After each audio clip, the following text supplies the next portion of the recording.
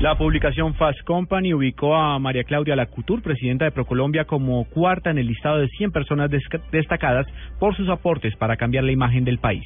Juan Esteban Silva.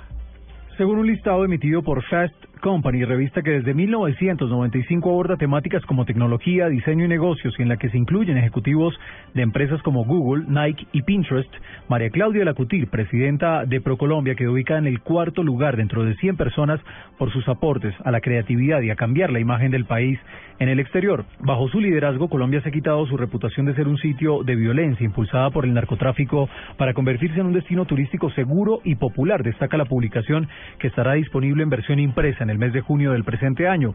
La revista además destacó avances de Colombia en materia de tecnología e innovación. Juan Esteban Silva, Blue Radio.